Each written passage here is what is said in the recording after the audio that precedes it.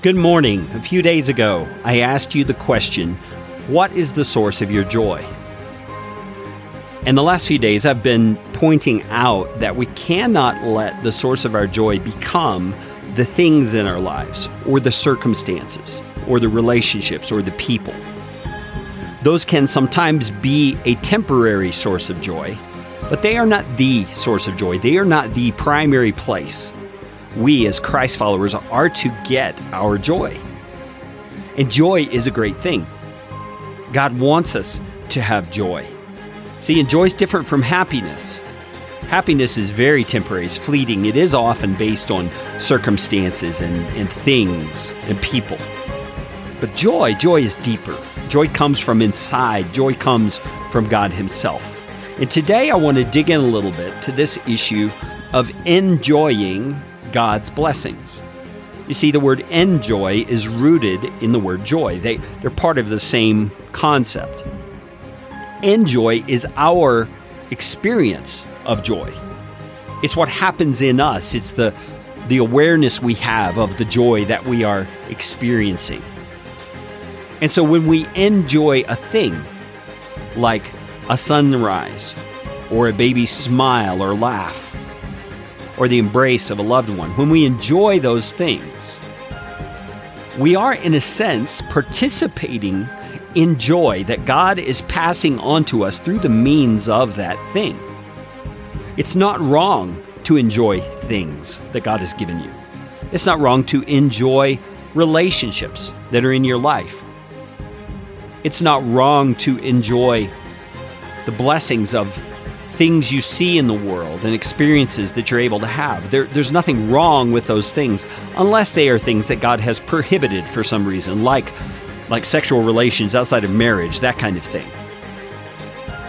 And you see, the reason it's not wrong is because God, being the source of joy, gives us joy through all kinds of means. Now, ultimately, joy comes from Himself. In His presence is fullness of joy, Psalm 16:11 says.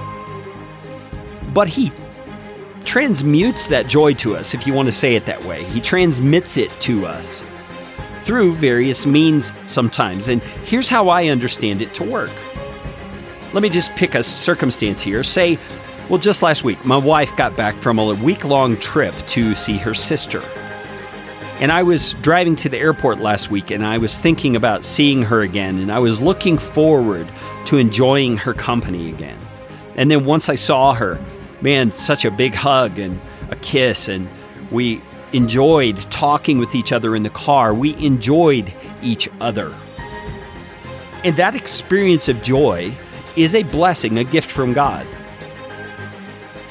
And it is a means of Him demonstrating the joy that comes from Him through a variety of means. But when we turn our minds back toward God as the source of that thing, the source of that blessing, we are able then to, in a sense, move into His presence with an attitude of thanksgiving where we find fullness of joy. Do you see the difference? The experience with my wife is enjoyable. It is a joyful thing. But by itself, it's temporary.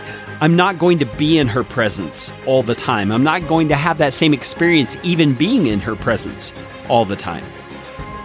But when I do experience joy from something like that, or it could be something totally outside the realm of a relationship, like a food or an experience that you have, when I enjoy that, I'm able then to turn my mind, and I need to intentionally turn my mind to the giver of the experience, the giver of the thing, and move into His presence with thankfulness.